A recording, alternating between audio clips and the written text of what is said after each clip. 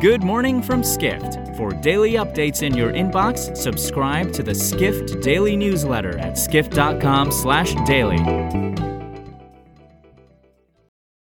It's Tuesday, August 30th. And now here's what you need to know about the business of travel today.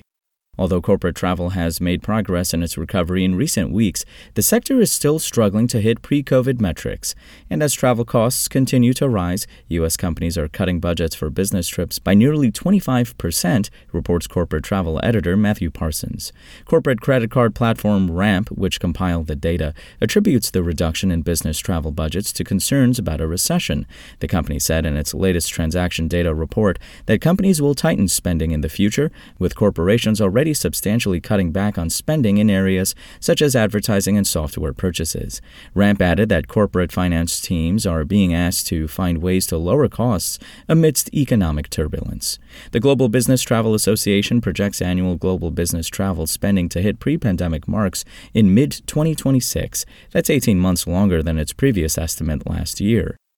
Next, Finnair has been hit hard in recent years by large-scale travel restrictions in East Asia and the closure of Russian airspace. But the carrier believes its new partnership with Qatar Airways will help it return to profitability, reports Edward Russell, editor of Airline Weekly, a Skift brand. Finnair announced on Monday it's partnering with Qatar Airways to launch new daily nonstop flights to Doha from Copenhagen, Helsinki, and Stockholm from November. Finnair does not currently serve Doha. Russell writes the pact appears to be part of a change in strategy for Finnair, as prior to the pandemic, it had focused on connecting Europe and East Asia. Finnair's partnership with Qatar Airways will enable the Nordic carrier to bypass East Asia on routes to Australia, a major market for Finnair.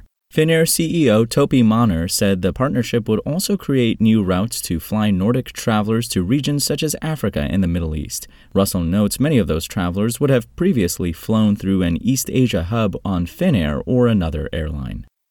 Finally, business and real estate writer Nick Huber recently tweeted that Google will kill Airbnb because consumers would be able to avoid Airbnb's substantial service charges. But executive editor Dennis Schall writes that Google won't in any way spell doom for the short-term rental giant. Huber said in a tweet that got a lot of traffic, hosts could save money with direct bookings by just putting links to their properties in Google listings. However, Schall retorts that dozens of startups have learned consumers won't discover companies simply because there's a link on a Google business listing. Schall notes it takes an enormous amount of resources to attract direct bookings. Furthermore, Schall writes property owners use Airbnb because it is a powerful brand in the travel industry, adding that direct hotel bookings haven't killed Expedia or Booking.com. For more travel stories and deep dives into the latest trends, head to skift.com. To find these stories and more insight into the business of travel, subscribe to the Skift Daily newsletter at skift.com/daily.